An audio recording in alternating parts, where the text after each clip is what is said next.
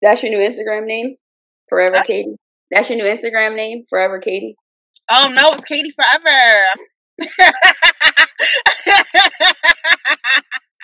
Welcome back to another episode of Sober Black Girls Club podcast with your host, Jay Nicole and Katie. Katie, what's up? How you doing? All right, I have a little wig headache. What's the wig headache? It's a wig headache is when your wig is too small for your head because your braids underneath grows out, and now like you have a headache, it's too tight. So I kind of have like a little wig headache, but I'm gonna push through and hopefully I can redo my braids. Hopefully I can redo my braids this weekend because clearly I cannot stress out these braids anymore. My head, this wig is hurting me for the past 2 days. Anyways, how you doing? Yeah, I'm better. That's funny. That's. I mean, it's not funny that your head that your head is hurting, but I guess it's funny because at first it feels good, and all of a sudden it's like, all right, yeah, it's time to switch this up. So I am feeling good. I'm feeling good. Coming off of our last episode was such a powerful conversation with Takia. So again, shout out to her for coming on and just sharing her heart, her love, her wisdom, and all that good stuff. It was just like so many gems dropped. So that was definitely good. And we're gonna just try to get into this conversation today. I actually was just looking at like different things and this came up and I was like, wow, like that was actually a thought. It obviously was back in 1939, but I saw in this kind of like a manual that was called the Akron Manual that was created in like 1939 by some of the founders of AA. I think Dr. Bob Smith and someone else for that matter. And yeah, right, for real. 1939 is Wait. I'm bad at math, or I would do math. I don't even know how long ago that was. In the 30s? Yeah, 1939. Well, I'm taking that back because I don't know how inclusive they were at that time. All right, continue. And so it was a 12-page manual. I mean, it was on page 12 of a manual called the Akron Manual that was created in, I think this was actually in Canada, and it was something that they used, just kind of like the big book and all of that stuff like that. And this particular part of the document says, sobriety is the most important thing in your life without exception. And I was like, It says, you may believe your job, your home life, or one of the many other things come first, but consider if you do not get sober and stay sober, chances are you won't have a job, a family, or even sanity or life. I read that. I was like, dang, that's a lot of pressure. That's crazy. First of all, let me put this out real quick right now. If you love AA, great. We love it for you. Okay? These are our opinions. Listen, and if you feel like you don't like the episode because you don't like what we're saying, that's totally fine. Turn off your podcast app and go do something else. It's okay? But these are our opinions. We're not saying this is law. We don't enforce these on our members. A lot of our members actually practice AA or some form of 12-step. Great. They like it. We love it for them. This is our opinion. Do not come into the inbox. Do not send me an email. I'm not responding. All right, Jay, take it away. Was that mean? I hope that wasn't too mean, but I'm just being honest. Don't send me emails or DMs about this episode. I'm not responding. All right. Yeah, I think everything's gotta be a personal opinion as far as that. And again, like you said, we always feel like whatever's going to work for you to keep you sober, then that's what's most important. But I just came across it when I was just looking at different topics surrounding sobriety and just like some of the things, and it stuck out to me because it was at like the top of the Google page, and it was like sobriety is the most important thing in your life without exception.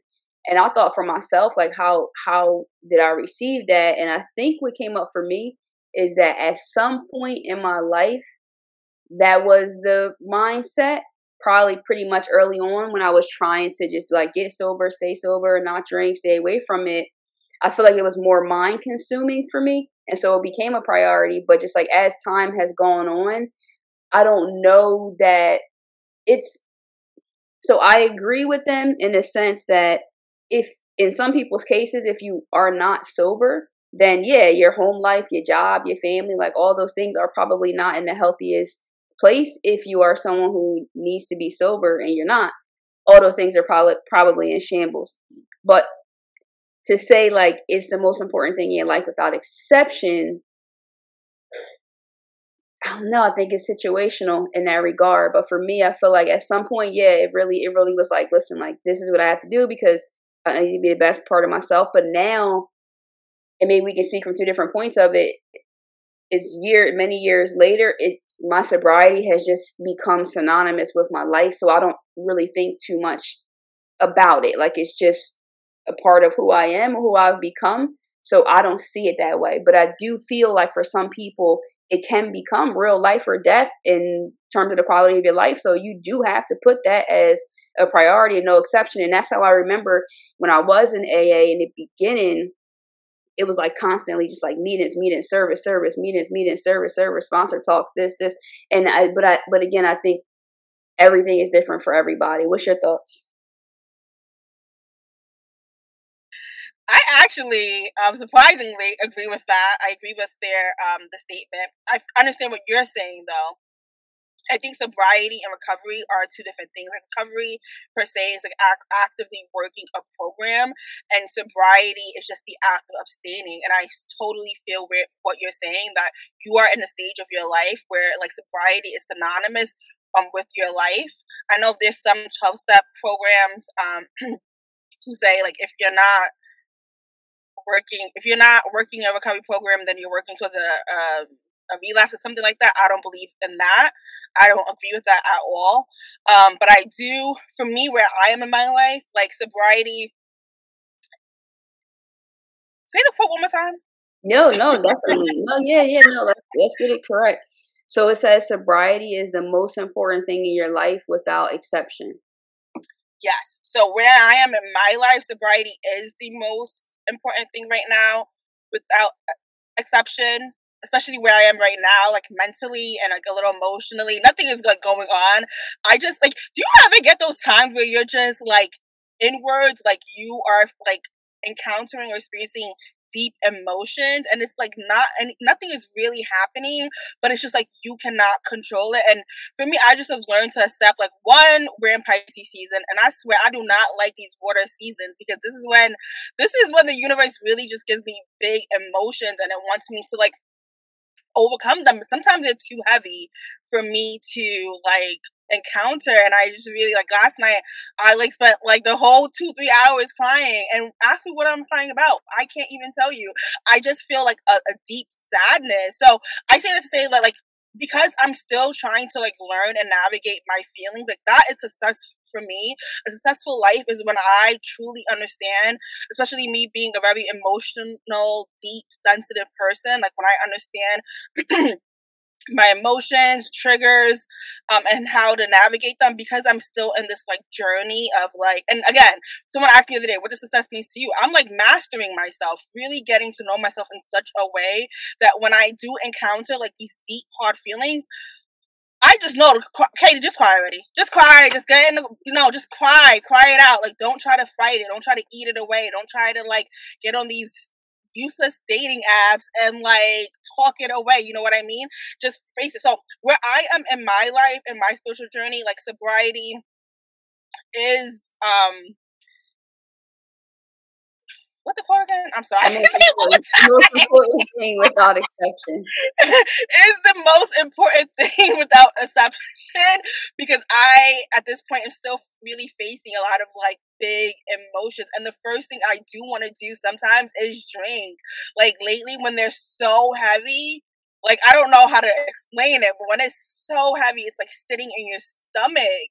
I'm like literally looking for something to do to escape the feelings. And I know like drinking is not the answer, so I don't do it, but it doesn't mean I'm not like actively fighting, and it's not even a craving. It's just like I know if I like drink for that moment, this hard feeling is going to go away, and I'm going to go to sleep and wake up and even be 10 times worse, but in that moment it will go away. So I think that like I agree with you. I think we're saying the same thing. I think that like sobriety and recovery are two different things. I think that you are like 15 years, 13 years, 14. 14 years in the game. Like, sobriety is your life now. Like, you know what I mean? Sobriety is your life. So your life is the most important thing to you. So you're essentially saying that sobriety is also the most important thing to you. I think that, like, what you kind of talking about is like maybe a recovery program, and I do agree that not everyone has to be actively working a recovery program to stay sober, or if they're not, it doesn't mean they're gonna like relapse. Like, I don't really fully agree with that, but I do agree right now that sobriety is the most important thing in my life as I'm trying to like navigate my feelings and thoughts and the complexity of being me. All right, yeah. No, that's so good. Like, first of all, you said so many things, and I agree. So that, if that wasn't clear in the beginning, I do agree with what they're saying as far as sobriety being the most important thing in your life, no exception. I think that I was taken back that in 1939 they were coming that hard, where it was like, this is it, no exception, your life, your home, your job. Because I think a lot of times we do think that those other things take priority, our home, our job, our family, all of these things. But what they said is that if you aren't sober, then those things aren't going to be in order anyway. So I think it definitely is that way. Also, what I was trying to say is that I guess what I was trying to make clear too is I don't think about it every day. So it's not, it just has gotten to that point in my life where it's not even an option for me to drink, even though it always is. Of course, you can make that choice any day. But for me, it's always just one day at a time. It's just not, it just can't fit here. So I don't think that. But I do think that if you are trying to be sober and live a sober life, that it does have to, because just like anything else, we'll put our family first. We'll make excuses like, oh, I couldn't make it to a meeting because of this, or I wasn't able to do that because of this, and now my job was stressing me out, so now I had to take a drink, and so I think it will become those things will be able to become a crutch if you don't make that the priority.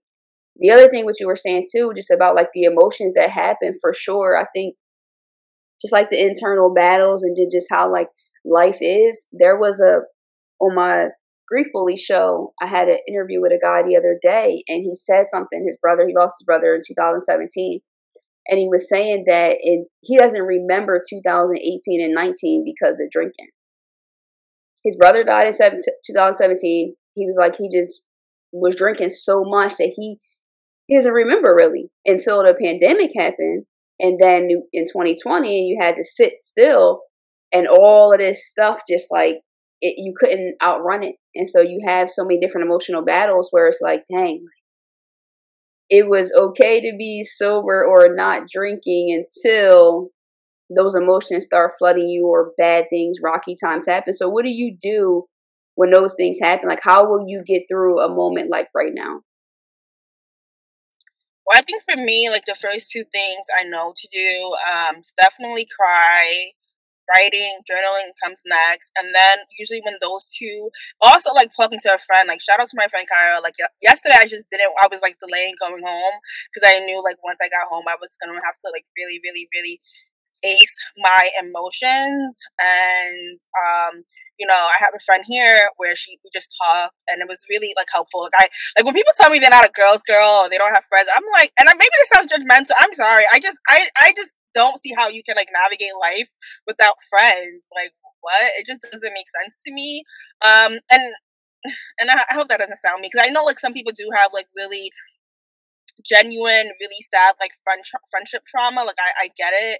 But I really do wish and hope like friendship on people. If you're listening to this episode, I really truly do like wish friendship upon you, because to me that's definitely a tool. So when like crying, journaling, talking to a friend, when I've done those things and I still need to pick me up, that's when I go seeking pleasure. So like, I mean, I'm gonna rate this episode E for what? What is it? For explicit? I masturbate. I eat good food, like a seafood boil. What else do I do? I like probably would download an app and like just start talking to people, like just trying to seek pleasure, just trying to seek pleasure from like someone on the app. So yeah, usually like when I've done and finished doing all those like the I guess the talking to a friend, writing, and crying, then after I generally will try to seek pleasure to like just remedy the feelings that I have. And I also wanted to say that what I wanted to say. I wanted to say so sobriety is the most important thing in your life. Oh, okay. Can you read the second part of that quote? Well, the first part was no exception after that, but then it says, you may believe your job, your home life, or one of many other things come first, but consider if you do not get sober and stay sober, chances are you won't have a job, a family, or even sanity or life. Okay, so the problem I have with that part, so the first part, sober, is the most important thing. I can agree with that. I have a problem with that part because a lot of us, the reason why, a lot of Black people, the reason why it's hard to detect that we had, I know for me it was very hard to detect that I had an addiction, because a lot of us are very functional, in our addiction. So like when it asserts that you'll lose your home and you'll lose this and that, a lot of Black people who experience addiction and depression and other mental illness, they know how to work through those things, and which is why they feel like they don't have an addiction, because it's, again, we say, well, I didn't lose my job, I didn't lose my home, and so I can see how that part is very problematic. Again, I even brought it up like a couple episodes ago in 2022 when they came up with an episode finally admitting that depression looks different on Black women than other demographics. Did you just figure this out? Of course it does. Of course it does. And this rides all the way back to slavery. And when folks say, well, were you enslaved? Are you out of your effing mind? Like, our parents carried on the practices and beliefs from their parents. So the mindset is still being passed on to us, even though we might not have experienced physical slavery. But during that time, our moms, our aunts, our sisters gave birth and still had to work and experienced so much violence. They did everything that women do today while they were experiencing harsh violence. And that mindset of like, you can be going through A, B, and C, but you still have to work, has been passed on to our generation, to us. That's why it's hard to accept that we might be experiencing depression, or we might be in addiction when we're watching TV and we're reading newspaper that only center white folks. And I'm gonna say it, they weren't raised under that mentality. They weren't, right? They weren't raised under that mentality. It is what it is. So while what in New York, seeing a lot of houseless people, generally like white, hearing stories of addiction, of people losing their houses and this and that, generally white. And when we're comparing our stories to them, and I'm not saying that Black people do not lose their jobs, houses. I'm not saying that. I'm just saying that a lot of us who do experience addiction or any mental health illness, we generally, as for a very long time, can work through that. I've heard stories. I've had my own story of being in addiction and not even knowing that I was in addiction, because in my head, I'm like, I don't look like them. And who was them? Them were white folks that I would see on TV, that I would, just hear in my high school, just, students who drank. They weren't me, and they definitely were not people who looked like me. So I can understand, in some, what I'm trying to say, I can understand how that second part is problematic, especially back in the day, when during their slavery time, we heard stories from W.E. Du Bois and Frederick Douglass and other civil rights leaders, right? Social activists who said that enslaved people were in addiction. They did face addiction, right? They were given alcohol from slavers, or whatever you want to call them. I'm not calling them masters, but the folks who enslaved them, they were given alcohol to keep them docile. However, do you think that an enslaved person who's facing addiction cannot go on the plantation and work? Do you think that they can just be laid out on the bed and say, oh, I can't go out today? No, they worked through that. They worked through their problems. They were being abused. is depression. That's trauma. They still work through that. And again, that's why I feel like that mentality has been passed on to us. So it's not accurate to say, you know, if you continue drinking, you're going to lose this and that. I'm sure a lot of Black people who are in addiction, facing addiction, or any other mental health illness can still have their jobs, can still maintain their families, home, right? However, internally, they're destroying themselves. Externally, they're destroying their families and their communities. And that has to be taken into consideration. And I'll stop there because I can go on and on and on and on. But I'm going to stop there.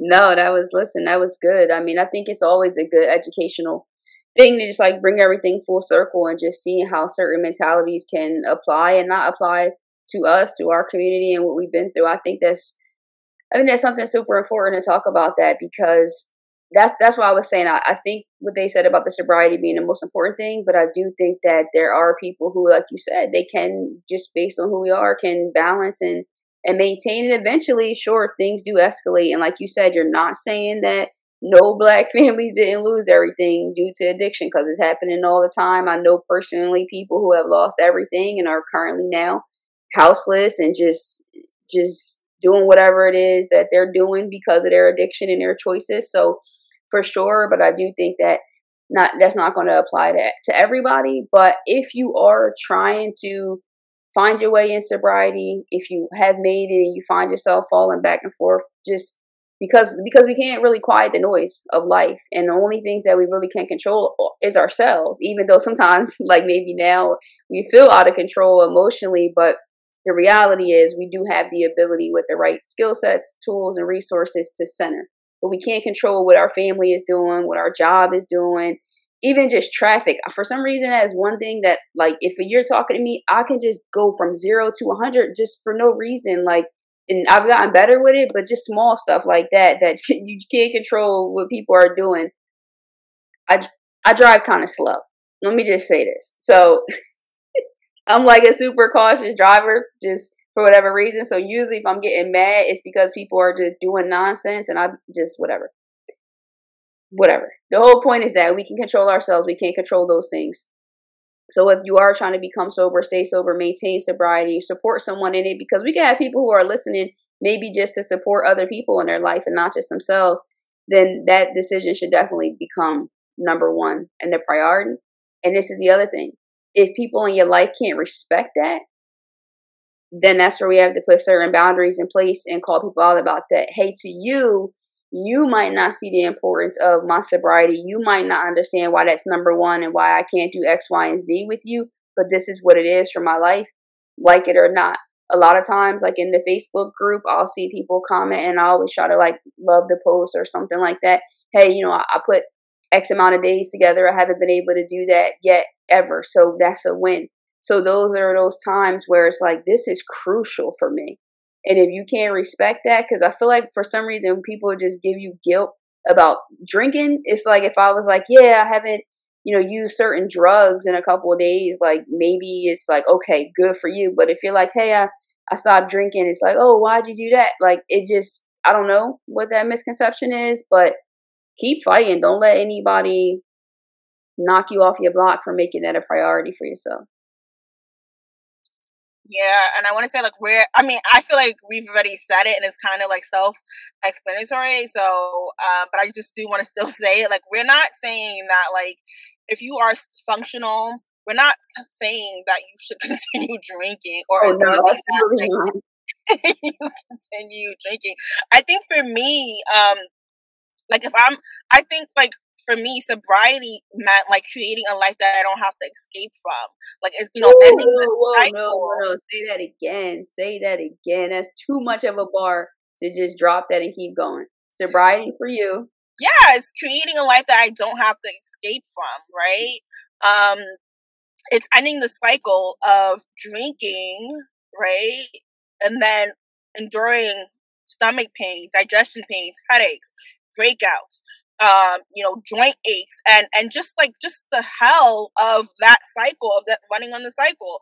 And I think that should be the goal for many people. It's like, okay, what do I have to do to create the life that I don't need to escape from? And it's gonna look different from people to people, right? I definitely wanted to escape from that cycle, that non-ending cycle of like, so, sobriety for maybe a couple of days and then drinking again, because that part was hell. And like when people say, you said your guest, he said something to the effect of he like kind of forgot what he was like doing for those 2 years that he was drinking.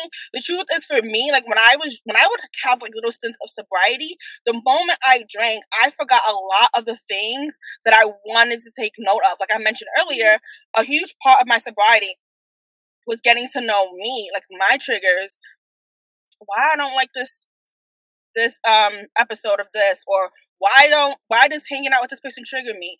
Why can't I do this type of job? When I drank, I would forget all of the research I have done about myself while I was sober, and then have to restart again.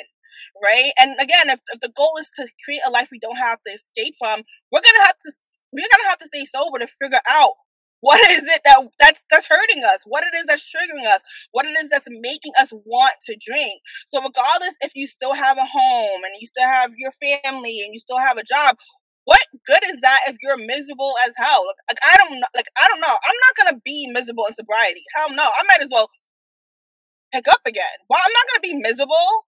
And it doesn't mean that life is not going to happen. Yeah, there's certain life things that are going to happen. There's certain times where I'm just going to be hit with so many emotions. But I'm going to know how to address them. And I know, because I am sober, one of the many lessons I've learned in my sobriety, in my recovery life, is that these tough times don't last. They're very temporary. They come and they go. What prolongs them is drinking. It's drinking.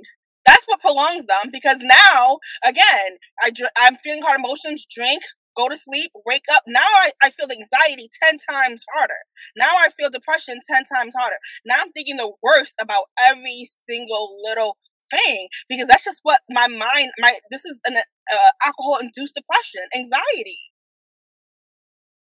So no way, shape, or form, if you think that like you can still maintain your home or your job, I guess if that's what's important to you, I mean, do you. But if what's important is you living a life, figuring out the little blocks that's gonna create the life that you want to live, I can't see how drinking is gonna be a part of that, especially when you're currently experiencing an addiction or substance use. Like I don't see it. No, I love that. There's so many gems in there. Listen, we both agree. Sobriety needs to be the most important thing in your life, no exception, and just try to stick to that. Keep going back to that. One thing I want to say as you wrap up, you brought up this thought. I was having lunch with a customer the other day, and he was talking about someone that works in his warehouse in Canada that runs it. He goes, oh yeah, he's really mean. He's a real mean guy. And I'm like, okay. He goes, yeah, because he's religious. And I was like, it like threw me through a loop. It's like, yeah, he's really mean. He doesn't get along with anyone because he's religious. And I was like, whoa, well, what do you mean by that? He was like, you know what I mean by that. And I was just like, so it made me think what you were just saying, that you don't want to be sobriety and be miserable. Like, we don't want these things that should be considered good aspects of you, however you view religion or spirituality. The fact that this person got a bad name based on something that society would, in most parts, at least put it in like a standard of, well, they're pretty good people, they're decent people. But no, it's not. People look at it like, oh, that person's religious, they're not good. Like, just because you have this certain thing, you still have to be a good person. So like, if you're professing God, or if you're talking about I'm sober, or whatever the case is, then you just can't be those things and just like be a nasty person. Like, you don't want to just make these certain changes, whatever. It doesn't matter your perception on religion, your perception on whatever. Just like, don't just do something to say this is a part of who you are, but not really change who you are, is what I'm trying to say. Like, make sure you change your heart as well to match whatever title or new part of your new level or event aspect of your life. Did that make sense? I hope so. But yeah, it kind of made me think about that when you said that. It definitely makes a lot of sense, and I'm gonna get into it for a little bit.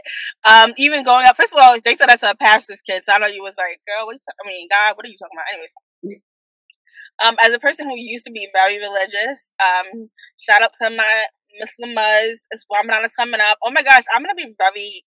We have to talk about the schedule because I might be. I did see Ramadan on the schedule, and I was like, "Oh, we're there again." But one thing, and I'm slowly finding my way back to God in a way that I truly feel connected. But one thing that like made me stop my relationship with God for a bit during my addiction, and then after, even like while I was in recovery, was just realizing that, oh my gosh, I've been surrounded with all these people who claim Islam, pray 5 times a day, do this and that, and their actions are despicable. They're violent. They're abusive, right? And it's not just Muslims. Like growing up in the Catholic Irish Church and how our teachers used to speak to us, our principal, like, oh my gosh, she was like hell on heels, like yelling constantly. They didn't reflect the teachings of the Bible or of the gospel or of the Quran, right? So I can understand why. I mean, I think it's kind of silly just to hear that somebody's religious and then be like, oh, they're a bad person. I feel like maybe like their actions is what, like, their actions is what made that person who said that to you make the reference. It was actions. Yeah, it was his actions. It was actions, right? And you brought up a really, really good point of why I always say that I don't like. I'm sorry, just doing, in my opinion, doing 12-step alone, doing any recovery program that does not assess beliefs and thoughts of white supremacy, patriarchy, capitalism, sexism, homophobia, cannot transform you to be a good person. If before your addiction you were especially practicing a lot of those beliefs, and I feel like we all did at some time, just because of how society is. I used to practice anti-blackness, not knowing that it was anti-blackness, right? Not understanding that what I was doing is just like what I was taught. I was taught lighter is better. I was taught like this type of hair is better. And just doing a recovery program alone that does not address the teachings and the practice and the beliefs that made us feel like that we weren't worthy, that made us treat other people like they weren't worthy, is not enough. And I can say, for example, Chef Ray. I don't know if you heard about the Chef Ray dude. In the guy in the wheelchair dude. No. So Chef Ray. Long story short. Who? That's Roland Ray. That's a different person. Not Roland Ray. What the? All right. Anyways, no, I'm talking about Chef Ray, and let me break this down a little bit for you. Long story short, and don't quote me on like the specifics of the facts leading up to my opinion. Like, I wasn't on the story like really hard. I just know the general facts of it. This guy was on Twitter for a couple of years, harassing black girls, harassing fat girls. Long story short, he took a break from Twitter. He came back years later as a lawyer and a Chef Ray, right? And the girls that he used to harass realized, like, wait, wasn't this guy who was harassing us like years back? Because now it's social media era, everyone wants to rebrand. And he got calls out, lost sponsorships, blah blah blah blah blah. He eventually even lost his job at the DA's office. And think about, before I get to that, let me not even go on a rampant. So when that happened, he released a statement that pissed me the F off. He basically said that he was in addiction at the time that he was harassing those black women and fat girls. He said that doing a 12-step program, laughable, and cooking is how he changed his views. Are you out of your mind? Are you out of your mind? Where in the 12 steps do they talk about racism and anti-blackness? They don't even mention black people. They hardly mention even women. How does cooking, first of all, and let's be very clear, drinking does not make you racist. You've had those beliefs before you were drinking. Mm-hmm. Drinking just makes you put it out there, and it affects how you act and the way you basically show people your values and your beliefs. And his whole apology was so upsetting because I know the fact that he's a DA, he is anti-black. I don't think that has changed, and that's my opinion. I don't think that has changed at all. The fact that like we have this person who really hasn't told us how he's changed his views of why he thought that black girls are like ugly and worthless and less than, all his negative energy that he had towards black girls. He didn't explain in that apology the work he's done to like unlearn that. And you were the DA in charge of people's lives and their freedom after a lot of backlash. Finally, the DA's office, gave him the boot. But even his boss, which is a white woman, talking about he's reformed, he's like changed. Now that he's in sobriety, pish posh. I don't know. That's even what I'm trying to say. But F out of here. That's so like. Are you nuts? Absolutely not. And I'm not mad at the fact that like yes, I'm mad at the fact that he harassed those black girls, but the truth of the matter is a lot of us, not to that extent. I don't know what you were going through to make you like, try to just harm people in such a abrasive and obnoxious way, like seek help. But the fact I could have accepted the fact that like, yeah, he was anti-black, he was, fat phobic, he was violent towards black women. But hey, he's doing what he needs to do to unlearn and become a better person, right? If he would have just addressed why he had those views and again, drinking does not make you anti-black. You've had those views way before you started drinking. Again, just drinking just made you practice them, or display your views in a way where you didn't care, like you didn't give a F. I can understand that, but like you took no accountability, no responsibility, for the harm that you did, and then to say that doing a 12-step program made you change your views, you out of your mother effing mind. You are out of your mind, and I'll leave it at that. I feel like I already said what I had to say. Out of his mind. No, that's crazy. And that's the thing too, is like when people do certain things and certain behaviors and they just like blame it on that. Like, oh, I was in addiction, or oh, this program helped me. But like how did it help you? Like what work did you actually do? And how can you even use that as an excuse that just now like changes who you are? And again, I do think people can change, but not when you don't take accountability or explain like how the change actually like happened. And that is kind of scary to be a DA with that kind of like background or mindset as well. Like, let's be real. Like, I feel like a part of recovery is being honest. I've been honest about like my anti-blackness, my fat phobia, my honestly sometimes homophobia too. Like, it wasn't until I started reading a lot from Bell Hooks and Audre Lorde and this that I was like, oh my gosh, like I had to see how these beliefs were not only hurting other people, also hurting myself, because I was hating myself, right? Now that I can say I'm a black queer woman, I realized that I had a lot of these views and beliefs that made me probably treat other people horribly, but also treat myself horribly, and I had to come to terms with that. About power dynamics, I wanted to have on other people at work or at school, wanting to be the only black girl doing certain things, wanting to be a token. What is your recovery if you're not admitting, unlearning, and relearning? Like, what the F are you doing besides, like, again, like we said before, still being a horrible person? Now you're just a horrible person who don't drink. And that's why I was ended by saying this, because I could go on and on, but I'm going to say this. That's why a lot of, should I say this? Yeah, I'm going to say it. That's why a lot of people, we were just talking about this last week in a meeting about why, for me, 12 steps was,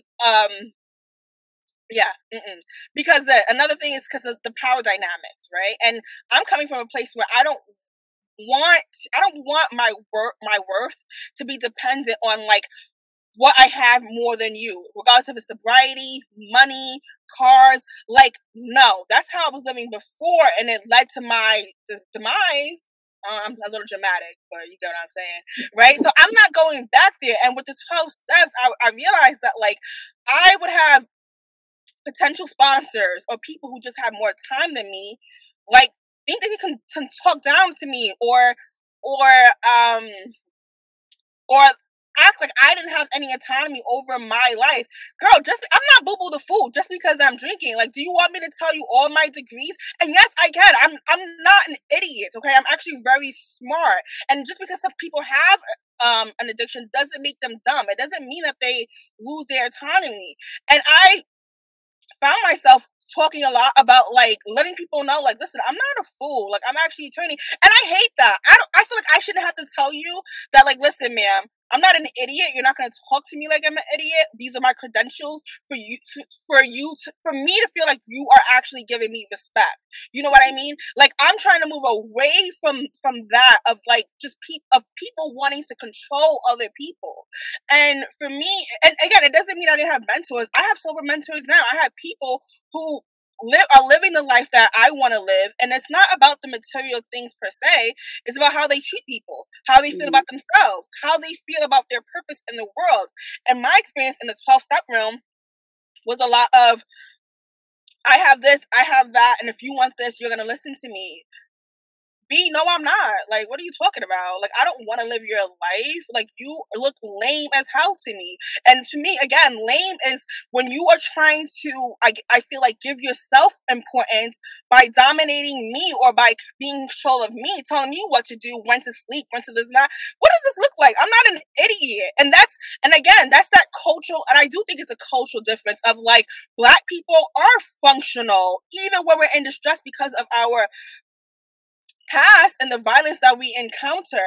Like, what I don't need right now, I don't, and because again, our stories differ. I feel like, especially when I was going to 12-step meetings, and I still go, let's be very clear and real, where, like, I'm hearing a lot of, like, yeah, I was, my dad used to give me drinks when I was 12 and 13.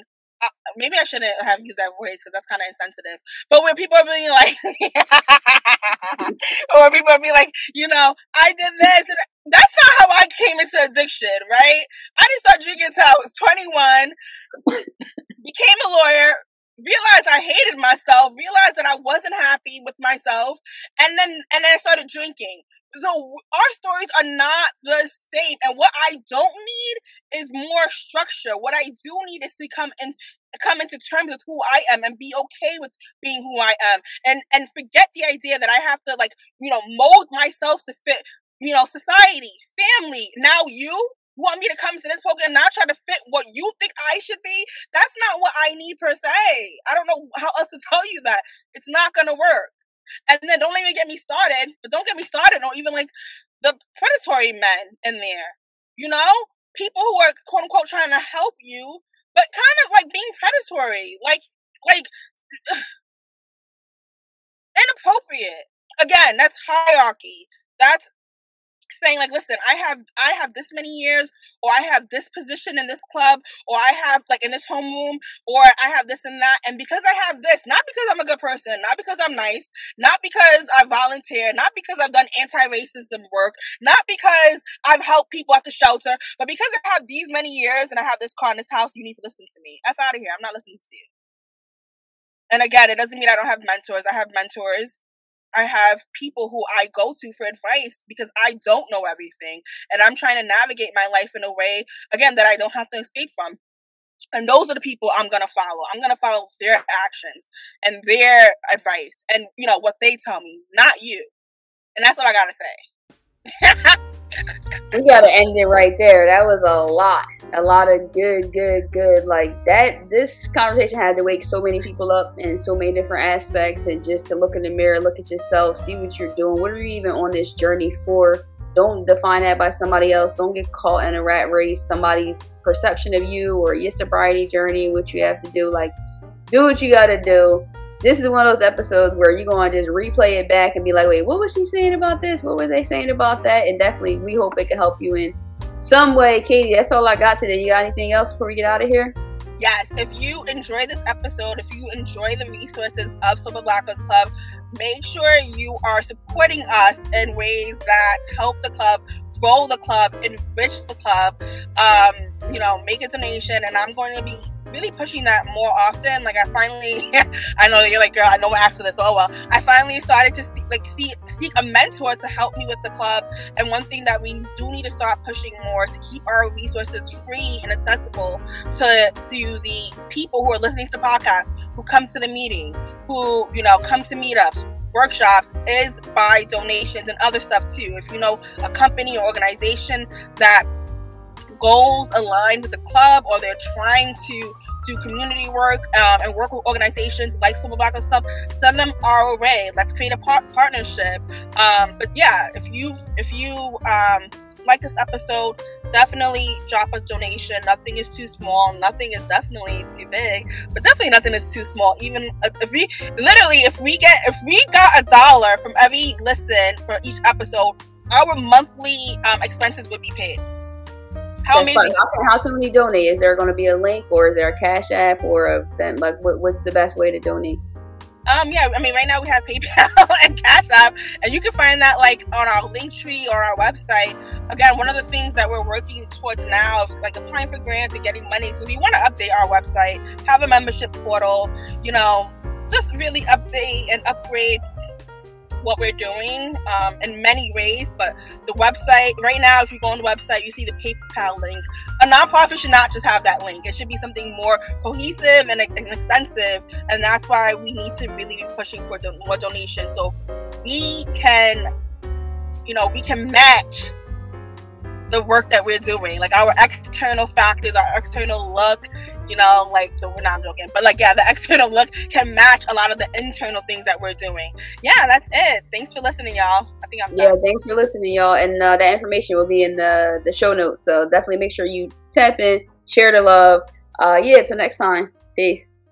Bye, y'all. I don't know why I just put that peace sign because of you. I'm glad. I wanted you to say bye, y'all. All right, let me stop recording.